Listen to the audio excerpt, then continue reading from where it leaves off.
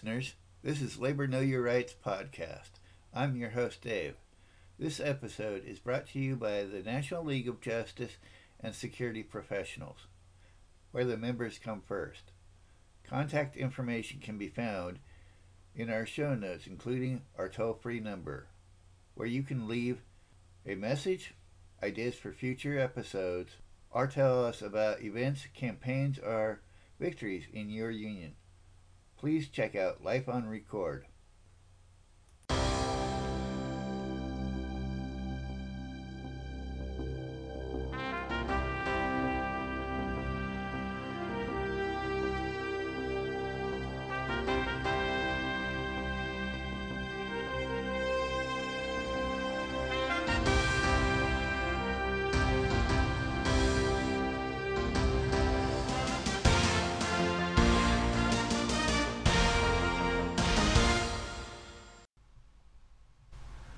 The welfare rights movement exemplified the problem.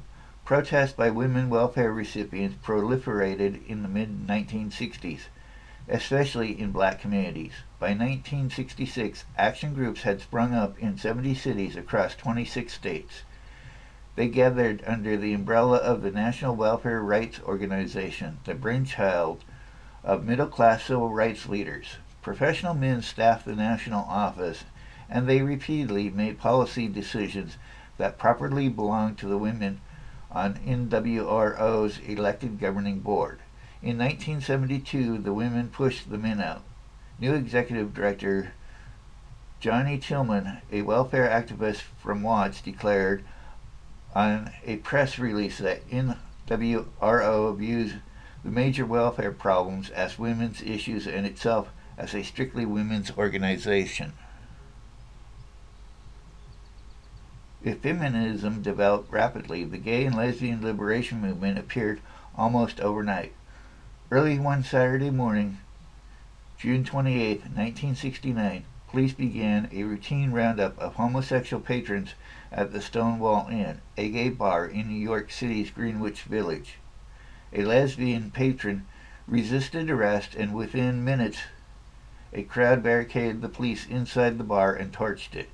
Days later, activists formed the Gay Liberation Front, radical and revolutionary men and women committed to fight the oppression of the homosexual as a minority group and to demand the right to self-determination of our own bodies. Gays and lesbians organizations numbered nearly 800 by 1973. Thousands by the end of the decade, enrolling working people as well as students, artists, intellectuals, and street hustlers. For some workers, organizing unions was a civil rights struggle. New York City hospital workers, mostly black and Puerto Rican women, were excluded from a federal labor law protection, barred from striking by state law, and paid less than a living wage. Hospitals and health care workers, Local 1199, started to organize private nonprofit hospitals in 1958. Won better pay, benefits, with a 46-day strike in 1959, and struck for union recognition in 1962, when 1199 President Leon Davis went to jail for contempt of court. A. Philip Randolph organized community leaders in a committee for justice for hospital workers. In late 1968, Charleston, South Carolina public hospital workers, mostly women, all black, formed Local 1199B and started a strike described by Coretta Scott King as part of the larger fight in our nation against discrimination and exploitation, against all forms of degradation that resulted from poverty and human misery.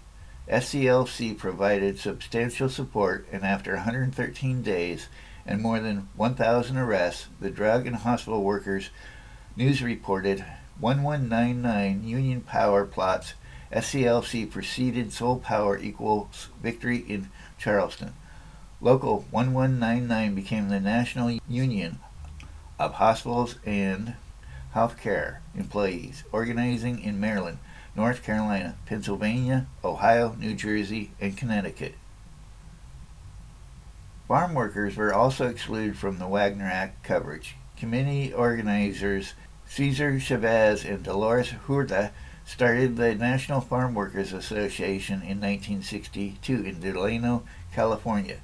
NFWA organized in the mutualista tradition, self-help through mutual aid, and by 1965 had about 1,700 members. That year, Filipino grape workers in the AFL-CIO Agricultural Workers Organizing Committee called a strike in Delano, and local AWOC leader Larry It Leon asked Chavez for help. NFWA joined the grape strike and spread it to 37 growers. Union members slipped into the fields to talk to workers. White loudspeakers blared appeals to join the strike. Women and children set up picket lines. Huerta credited the union's nonviolence to their presence. The Black Power movement had a strong workplace component, too. In Boston, Pittsburgh, Chicago, and other cities, black construction workers formed independent unions to rival the AFL-CIO's building trades affiliates. Harlem Fight Back started in 1965 and developed the tactic of bringing busloads of unemployed black construction workers to a building site and shutting it down until their demands were met. Black workers also mobilized inside the existing unions. After a wild strike against Speed Up in May 1968, black UAW members at the Chrysler Dodge main plant in Detroit found themselves targeted for retaliation by management and abandoned by the union. They formed the Dodge Revolutionary Union movement, which forced the company to rehire most of the fired strikers. The success inspired more RUMs in many Detroit area auto plants. They fought against discrimination by union and employers alike and for more control over working conditions. In 1969, RUM leaders and inner-city voice activists founded the League of Revolutionary Black Workers, which maintained contact with other black workers groups like the United Black Brotherhood in Ford plants in Mahwah, New Jersey, and Lexington, Kentucky, and the Black Panther Caucus in the GM plant in Fremont, California. Hit hard by layoffs during the 1969-70 slump in the auto industry, the League turned to community organizing, but black rank-and-file caucuses pushed black officials in bolder directions. An ad hoc committee of concerned Negro auto workers got the UAW to stop opposing black candidates for local offices, and they began winning elections in black and even white majority locals. Latinos formed a parallel organization, the Labor Council for Latin American Advancement, LCLAA, founded in 1973 at a conference in Washington, D.C., attended by UNCON officers and staff. In Puerto Rico, government repression of students' anti-war activists drove a new generation of radicals onto the labor movement. Beginning in 1968, a strobe wave swept the island. In 1971, 40 independent unions formed the Movimiento Obreros Unidos, MOU. Activists favored the independents, opposed the island's exceptions from the federal minimum wage, brought labor support to socialist Clay Day activities, and fiercely defended the autonomy from the AFL-CIO. New organizations united women workers, both union members and others. In 1971, 600 women from 24 cities met in Washington, D.C. for the first National Conference of Domestic Workers.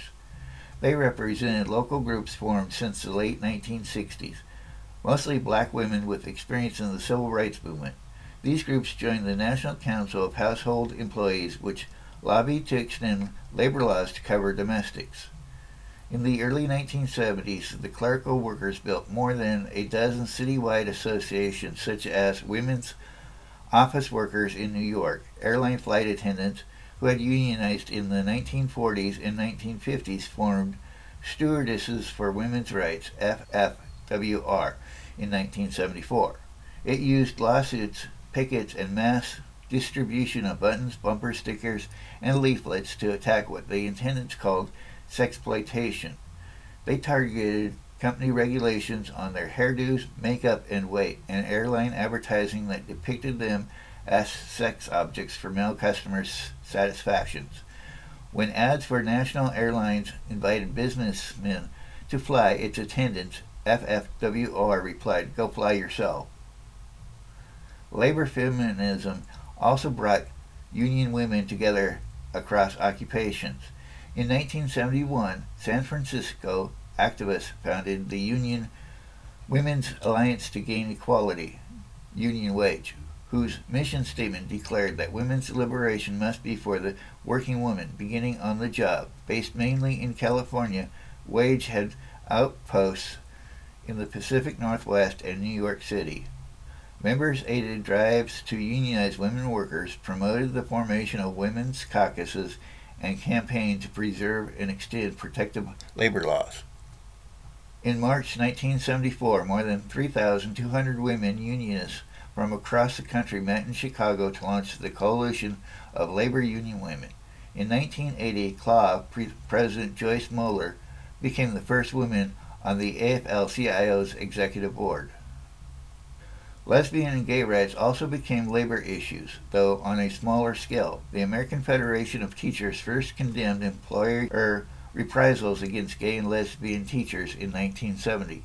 The Gay Teachers Association, formed in 1974, formed a caucus in New York City's United Federation of Teachers. The Gay Teachers Coalition, formed in 1975, allied with San Francisco's Bay Area Gay Liberation. Other workers took up the cause. The Gay Nurses Alliance started in 1973. Both men and women joined the chapters across the country. In 1974, the Independent Transportation Employees Union in Ann Arbor, Michigan, negotiated the first contract to prohibit discrimination for sexual orientation. One lesbian member recalled, "There was a vision there about how trade unionism can be used to achieve civil rights." Sam Francesco formed the Closet Labor Gay Alliance. Workers rallied around health and safety issues on an unprecedented scale. In the late 1960s, the United Mine Workers backed the Black Lung Association's campaign for compensation for black lung disease caused by breathing coal dust. UMW members in Ohio, Pennsylvania, and West Virginia staged mass strikes for compensation in February 1969. Late that year, Congress passed the Coal Mine Health and Safety Act, which set up a compensation program and set new mine safety standards. Mining deaths from accidents and explosions dropped by half over the next decade. The Black Cans campaign inspired others. The Carolina Brown Lung Association worked to get compensation for bisonosis from cotton dust, the White Lung Association for compensation for asbestosis. In 1970, Congress established the Occupational Safety and Health Administration, authorized to set workplace safety and health standards and to monitor compliance, also known as OSHA. OSHA was not up to the task in its first 16 years. OSHA issued only 18 health and safety regulations, and even at its most active could inspect less than 2% of U.S. workplaces in any given year. Unionists joined health professionals and scientists in a network of committees, councils, and coalitions on occupational safety and health. These COSH groups developed local and state standards on workplace safety and health and provided advice and training to shop stewards and other local union officers. Strikes over the health and safety issues actually doubled in the first 4 years after OSHA's authorization. Some unions made other allies in the struggle against toxic workplaces. The oil, chemical, and atomic workers won a 1973 strike against Shell Oil after environmental groups like Friends of the Earth and the Environmental Defense Fund and community organizations like the National Tenants Association and NWAO boycotted Shell products. The next year, OCAW local officer Karen Silkwood began documenting radiation hazards at the Kerr-McGee plutonium processing plant in Oklahoma City. After she was killed while driving to meet a union officer, and a New York Times reporter, OCAW organized a network of environmentalists and Native Americans into the Sun Belt Alliances, which targeted the nuclear industry in the late 1970s. Unionism expanded dramatically in the public sector. By 1972, more than half of public employees belonged to a union, set up from about 1 in 10 in the early 1960s. The American Federation of Teachers, the American Federation of Government Employees, the American Federation of State, County, and Municipal Employees became some of the largest unions in the land. Though strikes by public employees were almost always against the law, they broke out repeatedly anyway. Among hospital workers, teachers, office clerks, social workers, firefighters, police, and others. The first national walkout by federal employees began on March 18, 1970, when postal workers in New York City staged a wildcat strike for higher pay. It quickly spread to Boston, Pittsburgh, Akron, Houston, and other cities. Within days, the strikers numbered 150,000, despite federal injunctions. On March 23rd, President Nixon sent troops and the National Guardsmen to move the mail in New York, and union officers across the country were hauled into court. The strike ended 2 days later when the government agreed to negotiate. Postal workers got substantial raises and strikers got amnesty. The postal walkout came at the peak of a strike that extended from 1968 into 1977. Strikes numbered over 5,000 per year and involved an average of 2.5 million workers, with more than 3 million out in both 1970 and 1971. The trend penetrated places where walkouts had been rare or unknown, and not only in the public sector. In 1969, singers, musicians, and dancers struck New York's Metropolitan Opera Company.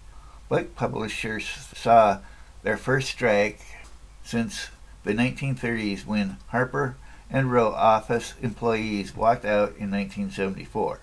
San Francisco Chinatown garment workers broke another long truce, striking the Zhongzhou Company in 1975. Higher pay was the most common strike demand, as military spending fueled inflation in living costs, but many strikes concerned issues of power like union recognition and management prerogatives on the shop floor.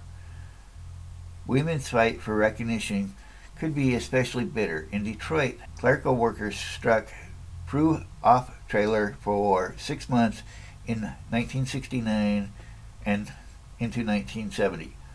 Operatives at the Oneida Knitting Hills in rural South Carolina stayed up for 6 months in 1973.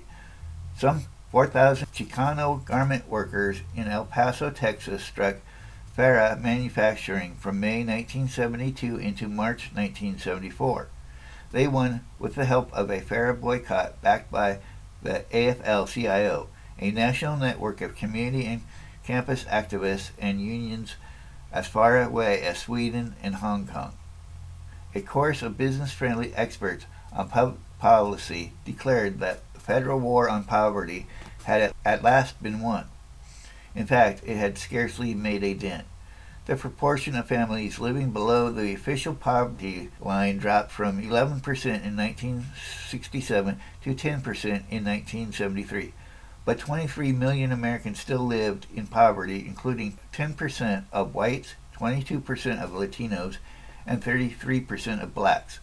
President Nixon nevertheless decided in 1973 to shut down the Office of Economic Opportunity, and the many projects it had supported lost their funding. The federal wildcats had especially harsh consequences in cities where business leaders instigated reductions in public services. In New York City, investment bankers staged a coup by refusing to underwrite municipal bonds unless they could dictate the city's budget. A 1973 law drafted by businessmen transferred budgetary power from elected officials to an emergency financial board authorized to remove officials who defied its policies. By the time the board disbanded in 1928, the city had laid off 25,000 public workers and gutted spending on schools, hospitals, sanitation, mass transit, libraries, parks, and recreation.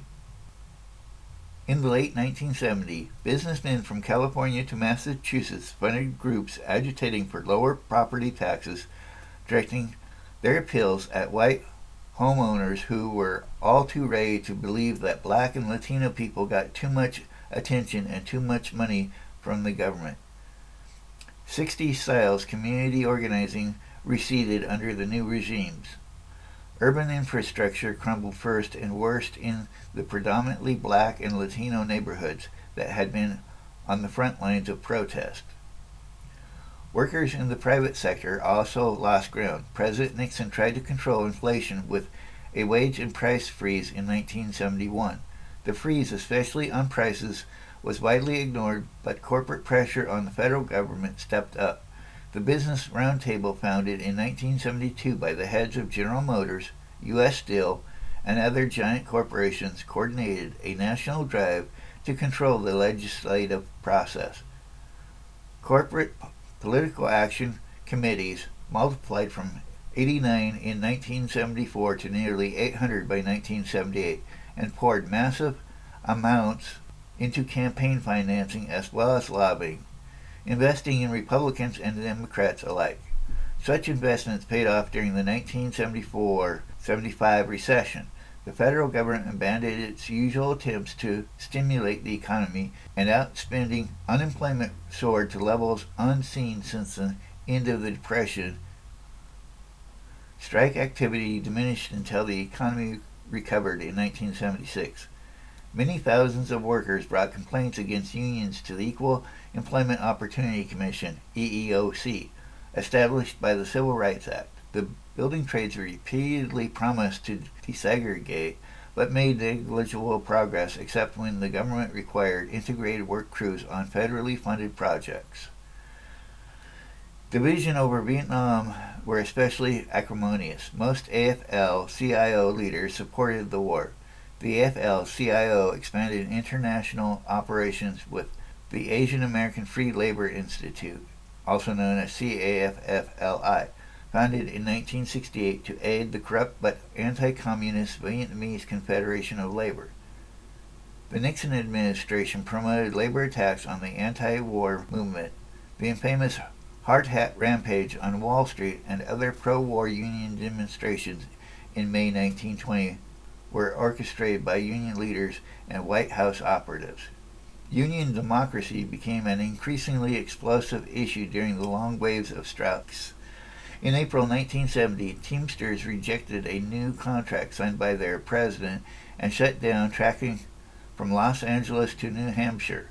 In May, 1,000 information operators demanded higher pay and more sick days left New York telephone switchboards. In June, UMW members in Pennsylvania, Ohio, and West Virginia walked out over hospital and pension benefits and tax of the Mine Safety Act. In August 1973, UAW staffers with baseball bats escorted members to work during wildcat strikes over safety at Chrysler's Mack Avenue, stamping the Detroit. UAW staged a one-day strike against union investment in Israeli bonds.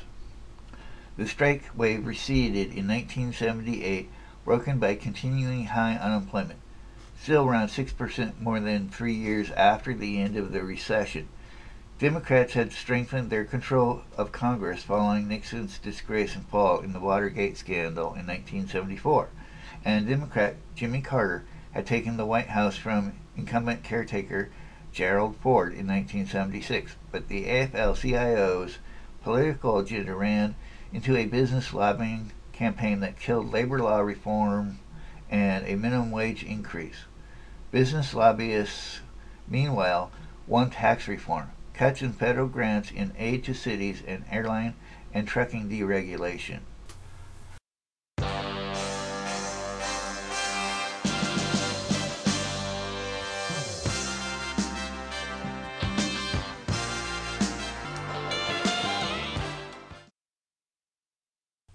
Please share this podcast with your family and friends. If you like our podcasts, please rate us on iTunes. It helps others find us. If you would like to contact us, we have various ways to do so in our show notes, along with contact information for the National League of Justice and Security Professionals. Thank you for listening.